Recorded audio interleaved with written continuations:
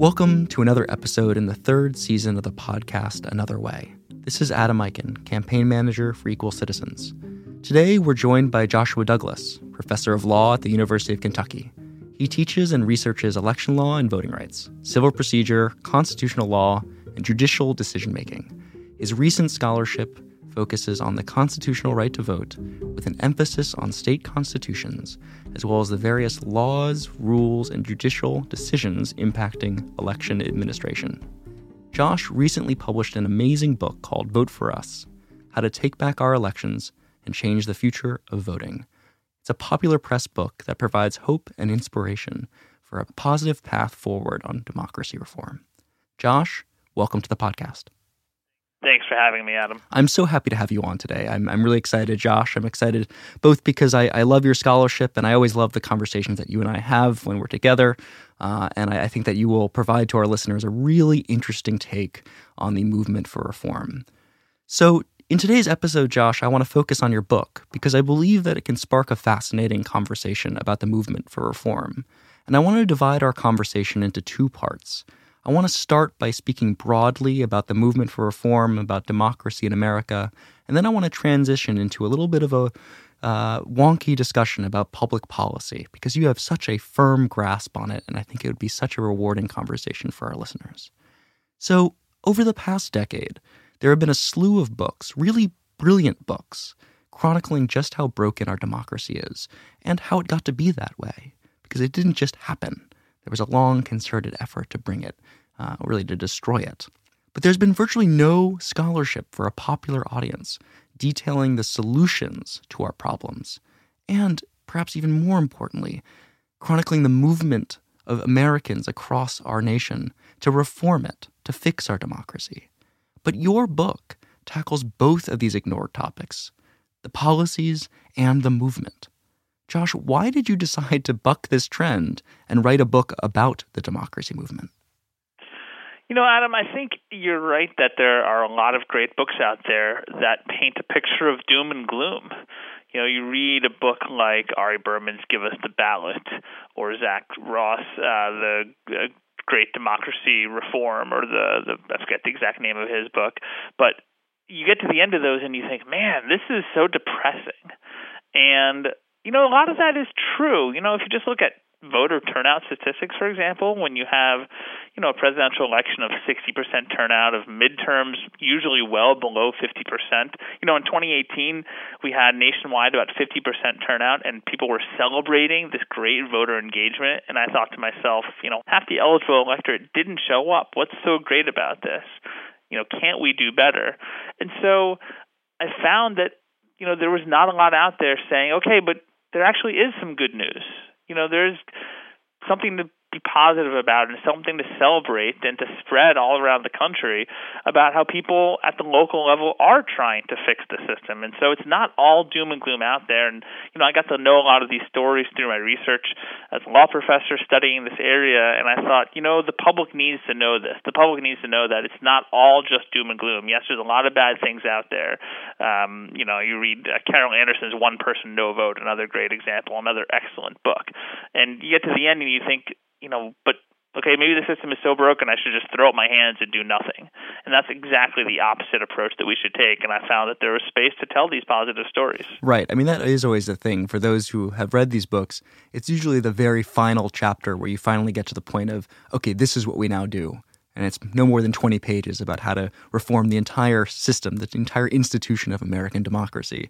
So it's always been a head-scratcher, at least to me, about why more people haven't written and really dug into how do we really revitalize American democracy. And so I want to... Well, you know, let me just add something real quick to that, which is there's a little bit of a business problem when it comes to books like this, which is that doom and gloom sells. Right.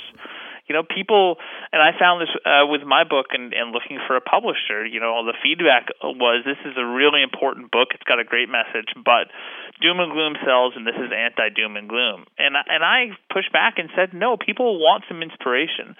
People want to hear what to do now and what's next. And I think that the buzz around the book has proven that. But there's a incentive, I think, for many people just on getting a book published to focus on the doom and gloom, because unfortunately that's what at least the people at publishing houses think will sell. Right. I think that's absolutely correct. I often push back when people say that the American electorate is apathetic. I don't think it's apathy. I think it's hopelessness. I think that people haven't been given, the information about how we can fix the system. People think that democracy is irreparably broken and there's no way to return, or I guess not really return, but to move, to push our democracy forward to a place where it's never been, where we actually enfranchise all Americans and everyone has a say in our future. But I think that's absolutely correct, that people really don't know about these reforms, these ways that democracy can become revitalized. And so I want to kind of push a bit and say, do you really think there is a democracy movement out there? I mean, I believe so, but I want your take on this. Absolutely. And I think there's a democracy movement in places where you might find it to be surprising. In places like where I am in Kentucky, or if you go to Texas. And I found some of the most inspiring stories for the book were places that I wouldn't have thought to look. I think we can all agree that, some place like California, which is doing some great things, although it has its own issues, the people there are probably pretty engaged in thinking about, a progressive vision, and I use that word not in a partisan sense, but just in terms of progress for improving our democracy. But I didn't expect to find it in my own backyard in Kentucky, or in a place I used to live years ago, Texas.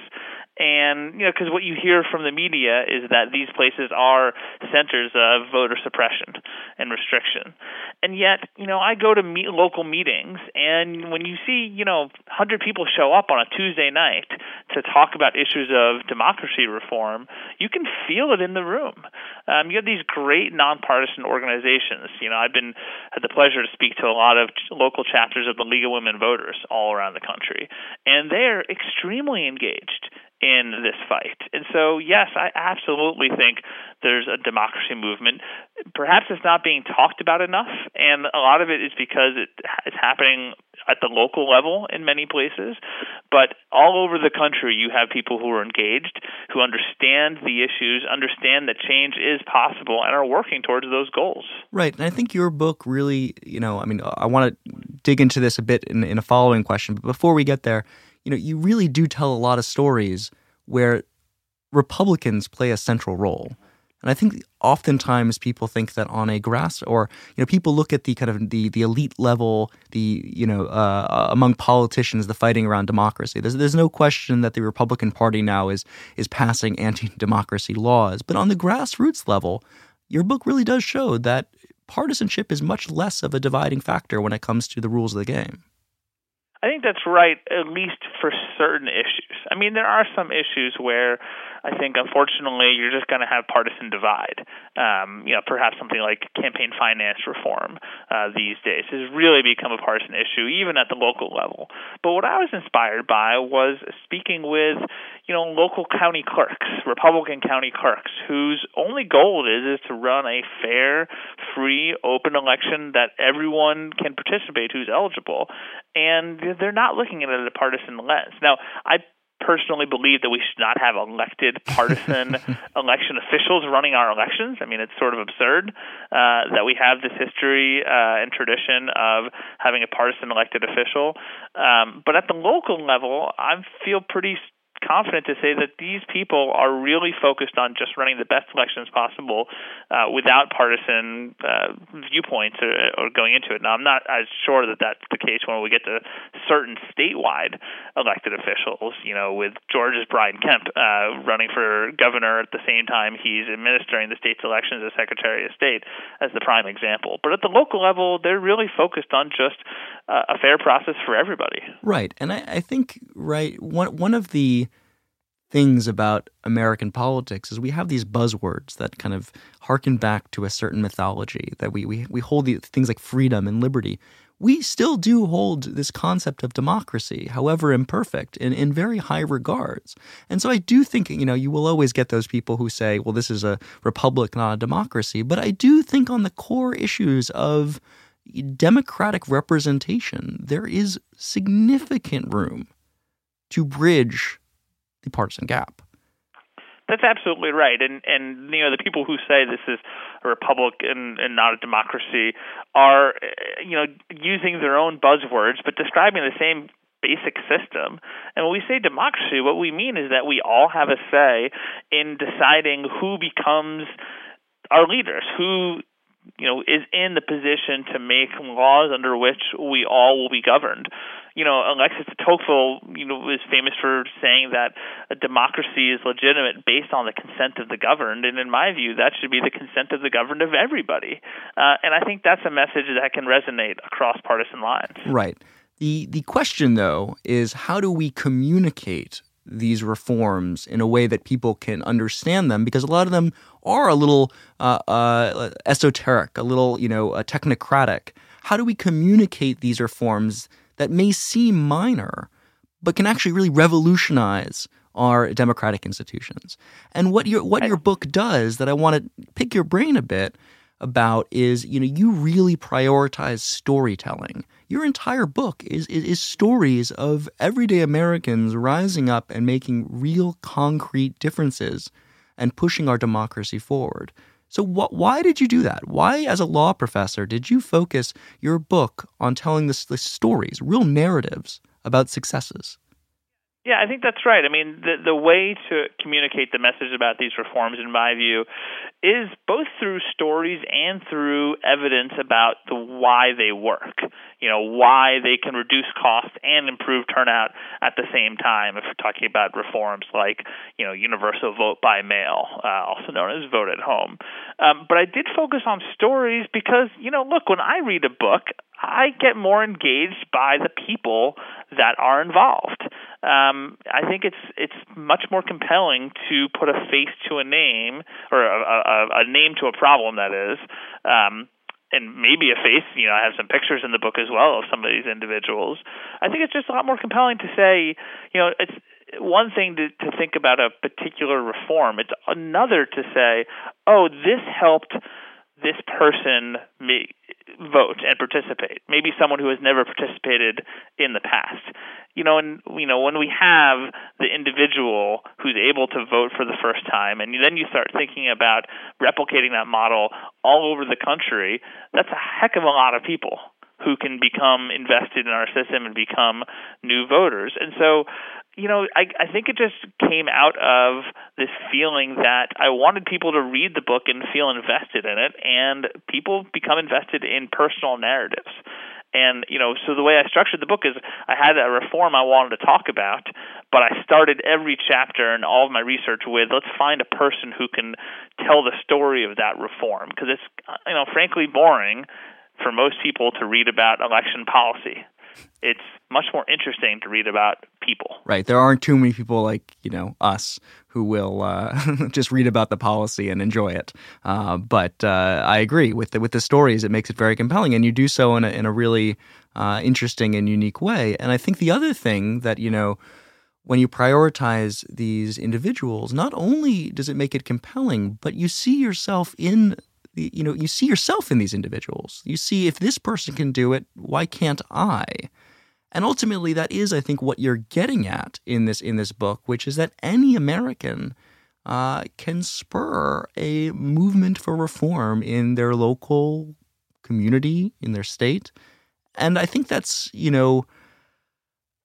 one of the exciting parts of your book, because oftentimes I think my friends will chuckle at me when I get excited over a local reform. So say when Seattle passes public financing, the democracy vouchers, I will get excited and they'll say, why are you getting excited over a municipal election reform? And what your book makes the case that local reform is actually very important, that you don't have to necessarily change the federal government to matter. Yeah, absolutely right. I think there's two things that come out of your comments right there.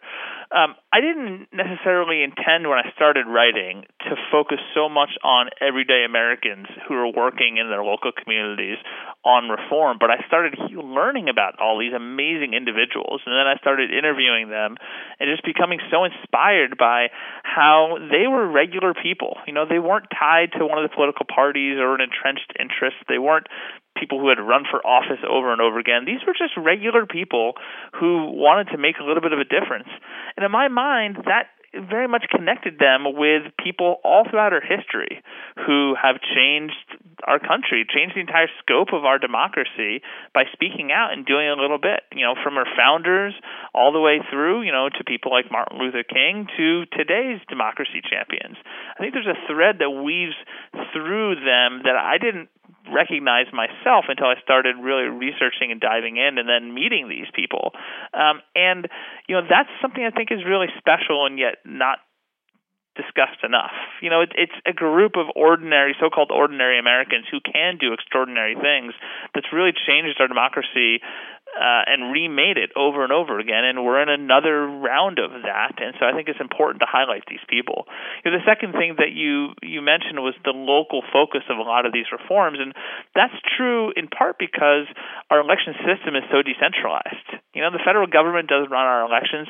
States don't even really run our elections. It's almost as if we have thousands of elections happen simultaneously because it's the localities that administer our election system, and if you change one place and it works well, then another place won't take notice. And then maybe they'll adopt the reform. And then all of a sudden you can have a groundswell of a movement that changes things. And we've seen that, and then it eventually gets adopted statewide. And we've seen that over and over again with a lot of these ideas. Right. And there's no question, for our listeners, that there's no question that we need new federal laws overseeing our elections. There's no question that we need to do a better job on a federal level ensuring the right to vote, reducing the influence of big money in politics, ending gerrymandering. But the point here is that to get to that point, we oftentimes have to normalize an idea, a policy. We have to show that it works in practice to make politicians less uncomfortable rolling it out on a federal level. Well, that's absolutely right, and for two reasons. One is that, unfortunately, the current state of our politics is such that it's unlikely to see anything right now on the federal level. When you have Senator Mitch McConnell, my senator from Kentucky, blocking even debate about election reform issues, it's very difficult to get anything passed and implemented at the federal level. So there's just a practical reason of starting local where you can actually have some success. And one of the things my book does, I hope, is explain how these things are already working. Every reform that I talk about is already being implemented somewhere in America. And I had a kind of a laser focus on things that were already being implemented, not necessarily pie-in-the-sky ideas, which I think are great, but perhaps harder to take hold of and say, okay, it's happening, and so I can also adopt it here. And the second reason I think it's important to focus on local reforms is that, and as you said, normalize them so that the national politicians take notice, is that many of our voter expansions happened that way. If you look at women's suffrage or lowering the voting age to 18 from 21, many of them happened at the local level first for local elections or particular localities before there was enough of a groundswell of support that then the top-down reform took place and it was implemented nationwide. And so this is how these types of voter expansions have occurred in the past, and they can again. Right. And I think, when we look at H.R. 1, the omnibus election reform package that the Democrats introduced at the beginning of this congressional session, a lot of the reforms that have been taken off on a local and statewide level in the past 10 years are in that package. And it's certainly not clear. In fact, I think it would be highly unlikely that those reforms would make it into a national Democratic package without first having been proved to work in states across the country and in locales across the country. And there's no question that this movement for reform that has been notching victories in states and locales across the country have already shaped the national discussion. And that is exciting. Absolutely. Absolutely. There's a quote I often like to use by Supreme Court Justice Louis Brandeis, and he said, states can be laboratories of democracy. That one courageous state can try something new, and if it works, it'll spread to other places.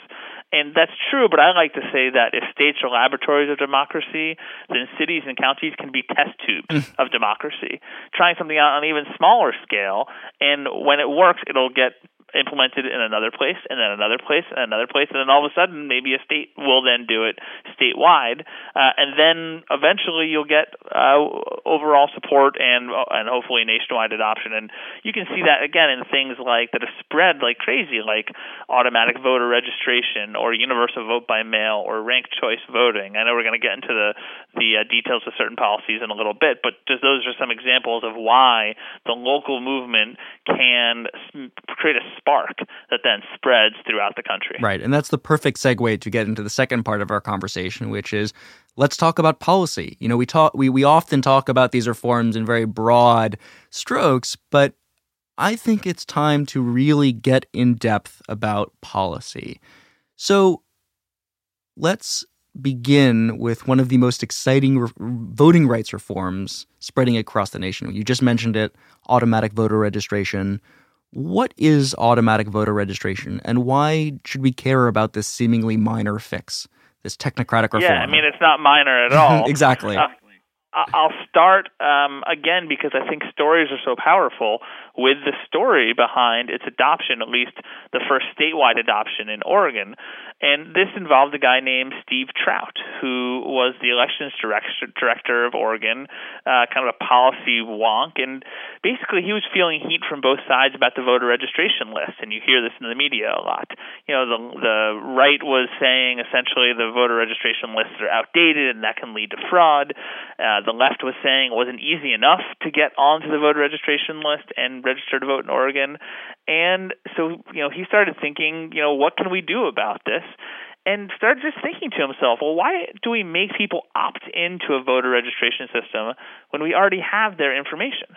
Why not just take the information that the state government has already and put them on the voter lists?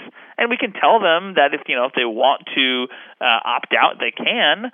And so that's essentially what automatic voter registration does. It uses the databases, the voter registration list and the Department of Motor Vehicles list, which many people, have interacted with the state through the DMV, and lets them talk to each other. And so that any information on the DMV list that can be used to verify someone's eligibility to vote is automatically transferred over to the voter registration list, and they're automatically registered. And then the state sends that person a postcard saying, you've been registered to vote. If you don't want, for some reason, to have your name on the registration list, you can opt out, and here's how you opt out. And this has led to a huge increase in the number of people registered, as well as an increase in voter turnout. When the first year Oregon did it, they had over 200,000 people newly registered and voting because of AVR, and now this has spread all over the country to places, again, where you might not suspect. Places like West Virginia, and Georgia has kind of a similar administrative process that is somewhat similar to AVR. And what do we see? We see higher turnout. We see the voter rolls updated dynamically. So this improves the system for those who are concerned about bloated voter rolls.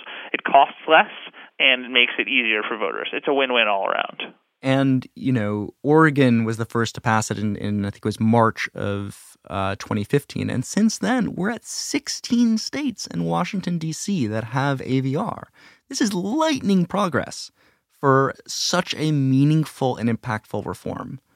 And yeah, it's really impressive to see states, again, both so-called blue and so-called red states adopting this reform. You see that the voters generally love it because it's one fewer step that they have to take, one less hoop to jump through to be able to participate in our democracy. And states have starting it with the Department of Motor Vehicles, but I know I talked to Steve Trout when I interviewed him for the book about other voter databases to look into, and they're going to look at university records, state tax records, et cetera, anything where the state has all the information it needs about someone's age, someone's citizenship status, their address, etc., to determine that they are a valid voter. Right. And I that is very exciting to me because the possibilities here are endless. I mean, if you think about all the different governmental institutions that a citizen interacts with during the course of a year, there are many different points of entry into this automatic registration system. So really, we could reduce the gap of people who are unregistered significantly through this reform.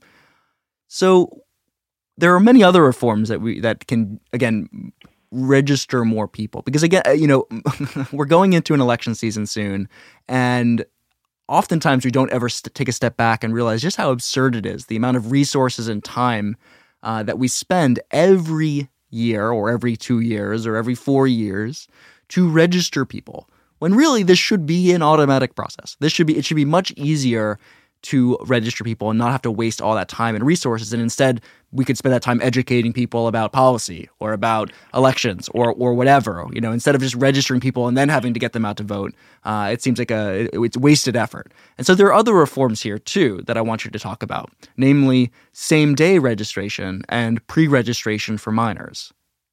Yeah. So, one of the things that we know about registration deadlines is that essentially, the longer a deadline, that is, the more days before Election Day when the voter registration system is cut off, then the lower turnout.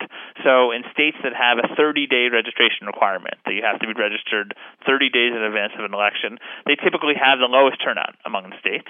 And states with the shortest deadline or even same-day voter registration, where a voter can show up to the polls, bring the appropriate documentation to show that they're an eligible voter for that area, register and vote at the same time on Election Day, those states have the highest turnout among the states. And so it's really one of these reforms that if you just break down the barriers, you can have a tangible effect on election turnout.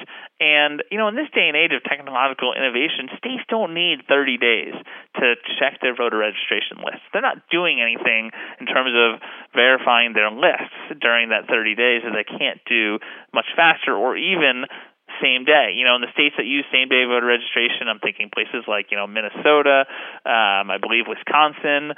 I have to check that, but I think Wisconsin is one of the states. They don't have a massive fraud problem, right? They don't have a system in which, there's somehow problems because voters are able to register and vote at the same time. And so there's really no need for that early period, and same-day registration actually does make a lot of sense for that reason. And Josh, very quickly before we go on to pre-registration, I have to also add that same-day registration is a phenomenal way to secure our elections. The most vulnerable point of our election system, and there's been proof that it has been hacked, are the voter rolls. A foreign country could theoretically screw around with our voter rolls. It would cause chaos. But with same-day registration, it would allow people to not be turned away if something, were to happen to those rolls. That it would allow people to still vote, still keep that right to vote, despite foreign interference. And that's a good reason to do it. Absolutely, right? And this, again, an example of something that should have bipartisan or all-partisan support, right? We all want our election system to be free of foreign interference, or at least we should all want that. And so we need to come up with ways that ensure that every eligible citizen or person is able to vote and not turned away because of some nefarious thing that's happening. Now, I do understand why it would make sense to have a voter registration list that someone can sign up for, so they don't have to register every single time they go to the polls each time, and so that the lines don't get too long.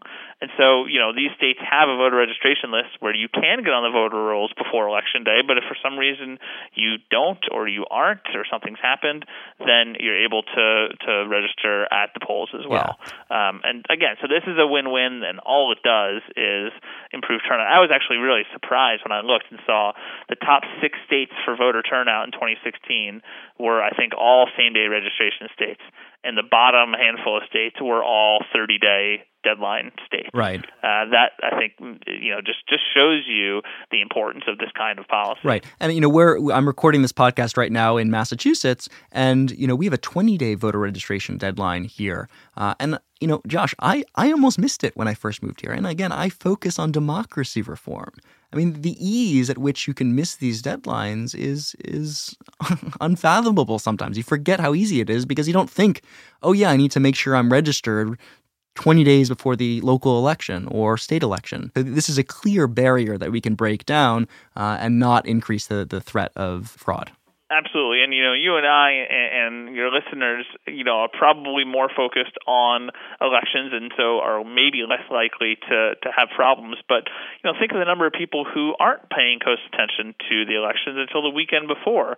That doesn't mean that they should be essentially stripped of their fundamental right to vote just because they didn't start paying attention until the weekend before Election Day. And, I sometimes hear this argument of, oh, well, I just want an informed electorate. And so, you need that time to prove that you're worthy of the right to vote and then become educated. Well, one, the right to vote is not something you need to be earned. It's something that you're given as a member of our democracy. And two, there's no evidence that someone who registers on Election Day is making an uninformed vote.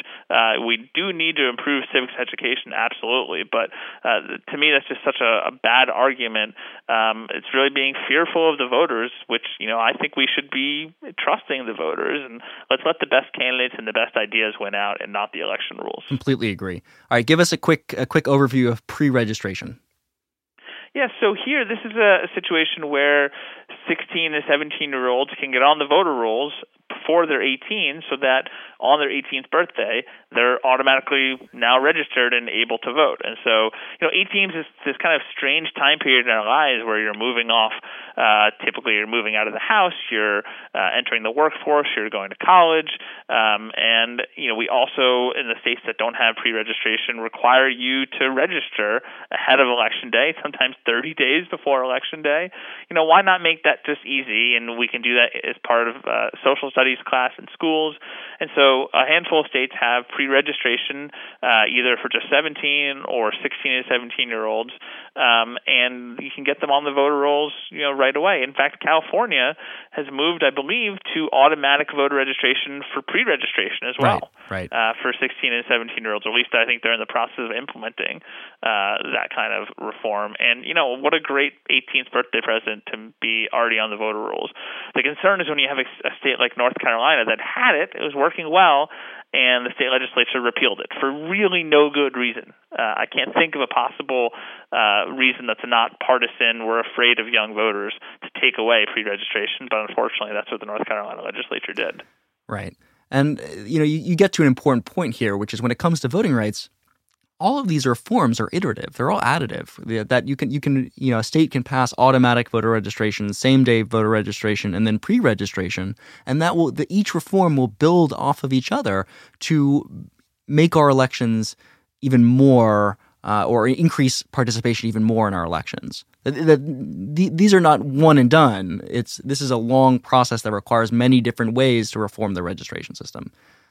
That's right. And, something like automatic voter registration, the first time the state adopts it, likely you'll have a huge wave of newly registered voters. But hopefully, if it's being implemented the right way, each successive election, there'll be fewer and fewer people who need to be automatically registered because we've captured so many of them previously. So it's people, newly moving into the state or moving addresses or whatnot. And so, some of these reforms give you a big push initially. Some of them are successive and it then becomes about list maintenance, which again is also a good thing. So you and I saw each other in Nashville, Tennessee at the Unrig the System conference earlier this year, and we spent some time with the team at Vote at Home. And I believe you're on the board of advisors for Vote at Home, if I remember correctly. Can you explain what Vote at Home is and where it's been implemented and why? Sure. So Vote at Home, sometimes referred to as universal vote by mail, is a system in which every voter is automatically mailed the ballot a couple of weeks before Election Day. So they receive it as part of the mail system, and then they can take the time at home to educate themselves about the candidates, about the issues, and then return the ballot by Election Day. And in fact, about half the people return the ballot via a secure Dropbox. And so it's universal ballot delivery by mail, but actually the voting takes place at home, and then it's delivered back to the election officials. These states use a system called ballot trace, so an individual voter can actually watch their ballot go through the system to make sure it's been received and processed correctly. And of course, that's separate from who you voted for, so the secrecy of the ballot is maintained. I'll tell a story again. This was implemented for the first time statewide, again in Oregon, but it actually started at local level first. San Diego used universal vote by mail for a bond initiative, I think back in the 90s. And then Oregon, a county in Oregon adopted it because they had an election in which only two people voted. It was like a school bond or a property bond issue, and the voter turnout was two people. And the measure passed 2-0, so everyone knew how those two people voted because it's a public record as to whether you showed up. And the election officials said, this is crazy, right? We can't be running a system. And so they decided to work on passing universal vote by mail first at the local level for the local elections and eventually statewide. And the Secretary of State there, Phil Kiesling, who's now one of the people who started the National Vote at Home Coalition, at first was opposed because he said, I like going to vote feeling the crunch of the autumn leaves on a fall day as I go to my polling place. And he said, I realized that I was conflating the essence of voting with, or the ritual of voting with its essence, which is participation. And he then became a champion. So he changed his views on national on vote at home policies. And the kind of amusing story is, this guy, just like you and I, breathes elections, lives and breathes them, and he didn't realize he had a local election about a year ago. And he received his ballot in the mail. And so he sat down and researched the issues, researched the candidates. Now universal vote by mail or vote at home is a reality in Oregon, all elections in Washington State, in Colorado. All but one county in Utah has used vote at home, and the last county just said they're going to implement it. So now all of Utah. Hawaii just passed it, and Hawaii actually has pretty low turnout. I think this is going to improve turnout significantly in Hawaii. So again, you see a mix of different kinds of states all seeing the benefits of vote at home. And I personally love the idea of vote at home because I think, a lot of people go, and even I do too, especially for down ballot races, it almost feels like a pop quiz or with a ballot initiative that unless you've done significant research and you know exactly what's on the ballot, going to vote can seem like a pop quiz at school. And so when you're mailed the ballot a couple weeks ahead of time, you actually have time to sit down, research things that you don't know. You don't have to be voting blind. It's a great way to increase, the knowledge base of the electorate. So vote at home is really intriguing for me. And personally, to be frank, I never really thought about it much until I sat down with Phil Kiesling and he really pummeled it into me that this works. This is a really good reform for the United States. And one of the most surprising things to me was the actual effect it has on turnout. Turnout numbers almost skyrocket when you use vote at home, and especially in elections that are usually very low participation, off-cycle local elections or bond initiatives or whatnot, where normally you'd get maybe even single-digit or low teens turnout, and you get double, triple that when people are just handed their ballot. It just, makes life so much easier when it's one less thing you have to worry about. I need to carve out time out of my day to go to the polls. A lot of people ask me about early voting, and I want to expand early voting days. And, I think in principle I'm fine with that. But honestly, early voting has not had the effect that I think a lot of people expected it would, which is to improve turnout dramatically. What early voting does is it basically time displaces when people who are already going to vote decide to turn up. Mm-hmm. Whereas vote at home actually has a tangible, verifiable effect on turnout. And, it's kind of like early voting, but it's just you do it at your house instead, or your home, or your apartment, or wherever you happen to live. So I think it just makes a lot of sense. So let's turn to public financing of elections, because a lot of people, this is about the right to vote and getting people to vote, but some people just don't feel like their vote matters if both parties are being bought or their incentives are skewed by big money interests. The listeners, longtime listeners of Equal Citizens podcast, and those who have followed Lawrence Lessig will know a lot about public financing. But give us a quick overview of public financing of elections, and then also explain. I want your take of why has public financing not spread as rapidly or as successfully as some of these voting rights measures? So, public financing obviously is where someone can agree to certain restrictions on the amount of money that they'll raise and spend in exchange for government funding for their campaigns. And different places do it in different ways. There might be a match, like for every dollar I raise, the government will give me $5 in a public match. That's a pretty common system up to a certain, you get up to a certain amount. The most innovative, as you mentioned earlier, is Seattle's democracy vouchers, where every citizen is automatically given 4 $25 vouchers to hand to candidates of their choice who have opted into the public financing. And to receive democracy vouchers as a candidate, you have to agree to not take outside money, agree to a certain number of public debates, etc. Again, I like stories, and so I point to the example of someone like Allison Smith in Maine, who was really a public face of passing campaign finance reform and public financing in Maine. She was working with the League of Women Voters, and they were looking for an everyday person to be a public spokesperson. She went on TV to advocate and explain essentially, look, we don't want our politicians tied to wealthy interests. And she said it was kind of strange when she went on TV to advocate for it because she didn't even own a TV at the time. But what this individual was able to do is tell the story of why having the ear of a candidate, not because you gave them money, but because you're a constituent, is so powerful. I talked to a member of the Maine legislature, Speaker of the House, actually, who told me about how the Maine legislature was considering a consumer protection bill involving, I think it was mattresses, and a bunch of outside lobbyists came in and tried to influence the legislators, and so many of them just said, we don't care what you think. We're going to talk to our constituents. And that's what democracy should be about. And public financing helps to make that happen. Now, why has it not taken hold? Unfortunately, I think part of the problem is the U.S. Supreme Court and some of the rulings that it has issued. I'm not talking just about Citizens United, which is the kind of boogeyman that everyone points to, but go back to a case that is kind of the father of Citizens United, a case called Buckley versus Vallejo from the 1970s, which is really where the court did say that spending money on elections is a form of speech. And I'm not so sure that giving $1 to a candidate is actually a speech act. And I think there's good arguments to be made against that. It's not the same as standing on a street corner with a bullhorn or having a public gathering and a campaign event. And once we get this money equals speech, and so it has robust First Amendment protection, then it becomes very difficult for the government to place meaningful restrictions on that speech.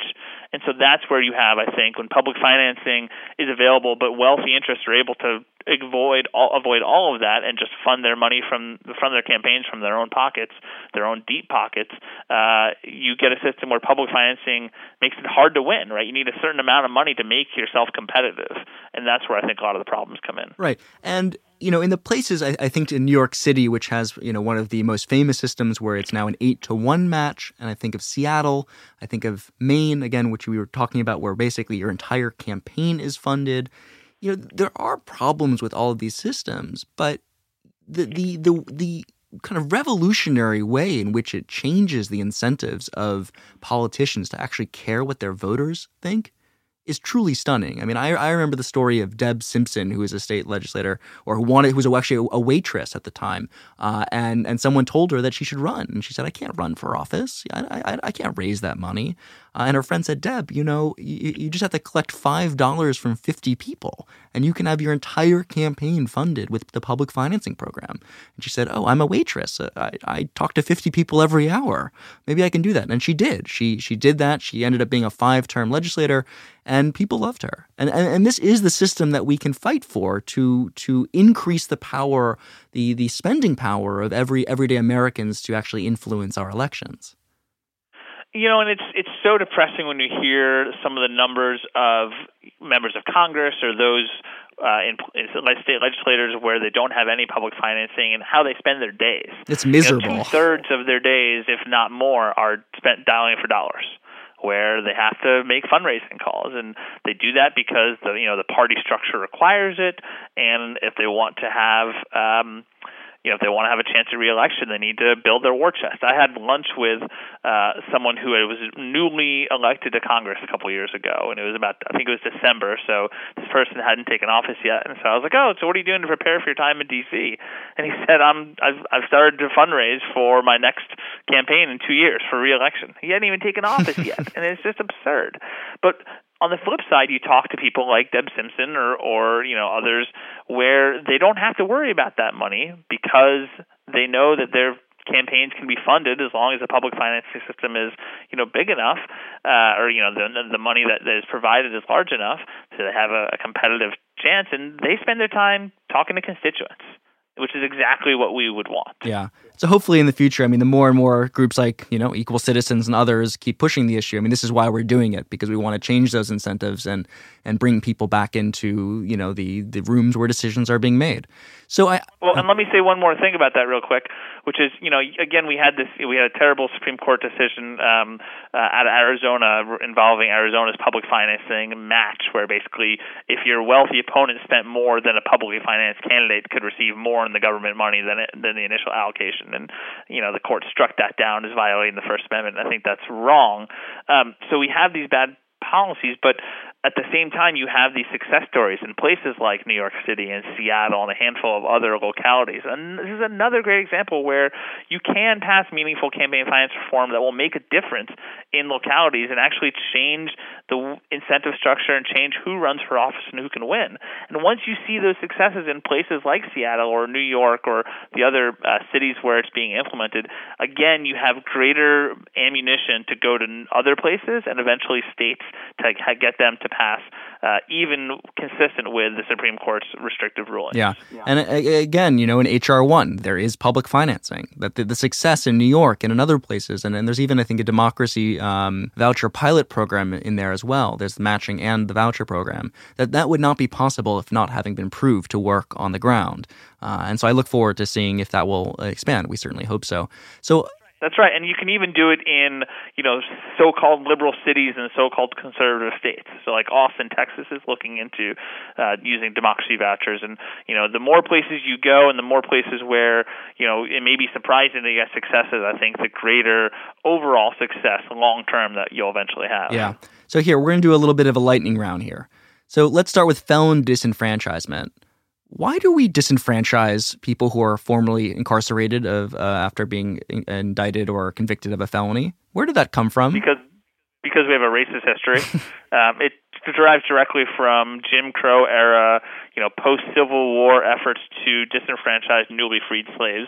And it's a legacy of voter suppression that unfortunately survives to this day. So I want to be very clear to our listeners that there are a handful of states, among which is your state, Kentucky, where if you are convicted of a felony, you can never get the right to vote back unless, I don't know the law in Kentucky, Josh, but unless you're individually pardoned or granted clemency. Is that correct in Kentucky? That's right. You have to petition the governor for individual clemency. So that means that you will never get the right to vote again. And the exciting part on this, Josh, is that obviously in Florida they had this law or they had this provision in the Constitution since the early or late, it was either the late 19th century or early 20th century, and voters finally overturned this lifetime ban. The state Republicans then tried to gut it, or actually successfully gutted it with a poll tax. But this is an issue where it is so egregious, again, that these Jim Crow laws are still on the books over 100 years later. And, but as you describe in your book, there are efforts to try and, fix this problem. Yeah, I'm an optimist, right? So although I look at the horribleness of this racist practice, and as you said, Kentucky and Iowa are the two states left with the most restrictive laws. Even Florida, as you said, re-enfranchised 1.4 million returning citizens, and the state legislature has gutted that with essentially a poll tax. Even if the new legislature's law is somehow still implemented, I think it'll get struck down. But if it's not, you're still going to have hundreds of thousands of people newly enfranchised in Florida. So it's not all bad news. It's just not as good as it really should be. But as an optimist, I look at the good news on this issue and see that there are a handful of places that are easing their felon disenfranchisement rules. Not only Florida, but you have Alabama that made it easier to regain your rights. Even Kentucky, the worst state in the country, made its law slightly better because it passed a felony expungement bill to allow some low-level felons to get an expungement of their records, all thanks to a guy named West Powell, who just basically stood up and told his story and convinced some legislators to change their views on this issue. So this is one of these things that, although it's a horrible historical racist practice that continues to this day, there is actually some progress on it. Right. So in your book, you also describe a movement to end gerrymandering in Michigan. We won't go into too much detail because I believe in a future episode we will have the star of that movement, Katie Fahey, interviewed by Lessig. You talk about the movement to revitalize civic education. You talk about ranked choice voting. You talk about how to reform and revitalize local media. But there's one point before we close, and this is going to be the last thing that I want you to talk about. But again, I encourage listeners to actually pick up a book of Vote for Us, because I really do think that there's a real slew of reforms that we can implement that will make a huge difference, that you persuasively argue are critical to achieving a better democracy. But Josh, give us, I think your most controversial argument is to lower the voting age. Why? Yeah. So, and I start the book after the prologue with lowering the voting age because I think it's one of the most controversial, but also one of the most exciting and powerful. And I've been arguing for several years now to lower the voting age to 16, at least for local elections. This makes a lot of sense for a good number of reasons. But the ultimate reason is that it can improve turnout for generations to come. So one of the biggest predictors of whether someone's going to vote is if they voted previously. Voting is habit forming, and so is non-voting. And so studies show that people who miss the first election when they've become an eligible voter are much less likely to become habitual voters in their life. And so what do we do to get people to vote in that first election? Because that seems to be such a crucial one to determine whether they're going to become habitual lifelong voters. And 18, as we talked about with the registration discussion, is an odd time to begin the habit of voting. You're moving away from home. We make you jump through a bunch of hoops to register and request an absentee ballot. But if we lower the voting age to 16 and couple that with improved civics education in really meaningful ways, then we can create a whole new generation of voters. And the biggest, to me, evidence of this is that it's really working. In places like Tacoma Park, Maryland, and Hyattsville, Maryland, in Berkeley, California for school board elections, they're going to implement that soon. And even in other countries like Scotland and Austria, we see the real engagement of 16 and 17-year-olds. One of the biggest objections is on maturity and whether their brains are developed enough. And I did a bunch of reading of psychological studies on cognitive brain development and learned that essentially 16 and 17-year-olds are perfectly capable to make what they refer to as cold cognition decisions or reasoned decision-making that's not heat of the moment. So this is just so many benefits to lowering the voting age, at least starting it at the local level and see how it works and let it spread to create a whole new generation of lifelong voters. Right, and this would require a constitutional amendment to enact federally, correct? No, because the voting age is set by the states. So what the U.S. Constitution says is that states cannot deny the right to vote to those aged 18 or older. So it sets a floor, but it does not say that the states can't go lower. And so a state could lower the voting age to 16 or 17 for presidential elections in the state, statewide elections, and local elections. I think it makes sense to start locally because of what we discussed before about, that movement can start at the local level through a grassroots effort and see it working well and then spread to other places. But, I think California actually is considering a bill to lower the voting age to 17 for all elections in the state, which would include the presidential election and the congressional elections. This is a state-based requirement in terms of what the voting age is. Well, that's actually very exciting. I didn't know that, but I think you make a very compelling case, Josh. I think that lowering the voting age might really do a lot to revitalize, or not revitalize, but really promote youth turnout in elections and get people excited. Absolutely. Like I said, it has to be coupled with improved, meaningful civics education, and the places that have lowered the voting age are doing that, and what's happening is really, really inspiring. Right. Well, Josh, this has been so great. I would love to go through every single point in your book and every single policy, but we don't have time. But Josh, I want to end with a quick reading from your book, because I think for the listeners today, they might find it a nice takeaway. We must recognize that change is possible in our own communities if we all do just a little bit more to promote democracy reform. Collectively, those changes will add up to something big. Can each of us spend just an hour a week on improving our system? Might we all become democracy champions in our own communities? Can we all step up to create the kind of democracy and society that truly makes us proud? I'm confident that the answer is yes. I'm secure in knowing that our future is bright if we all pitch in and do our part in a positive, proactive way. I'm sure that small wins will lead to larger victories, and I'm so excited to join you in that effort. See you on the streets. And with that, Josh, thank you so much for joining us on this episode of Another Way. Thank you. It's been my pleasure.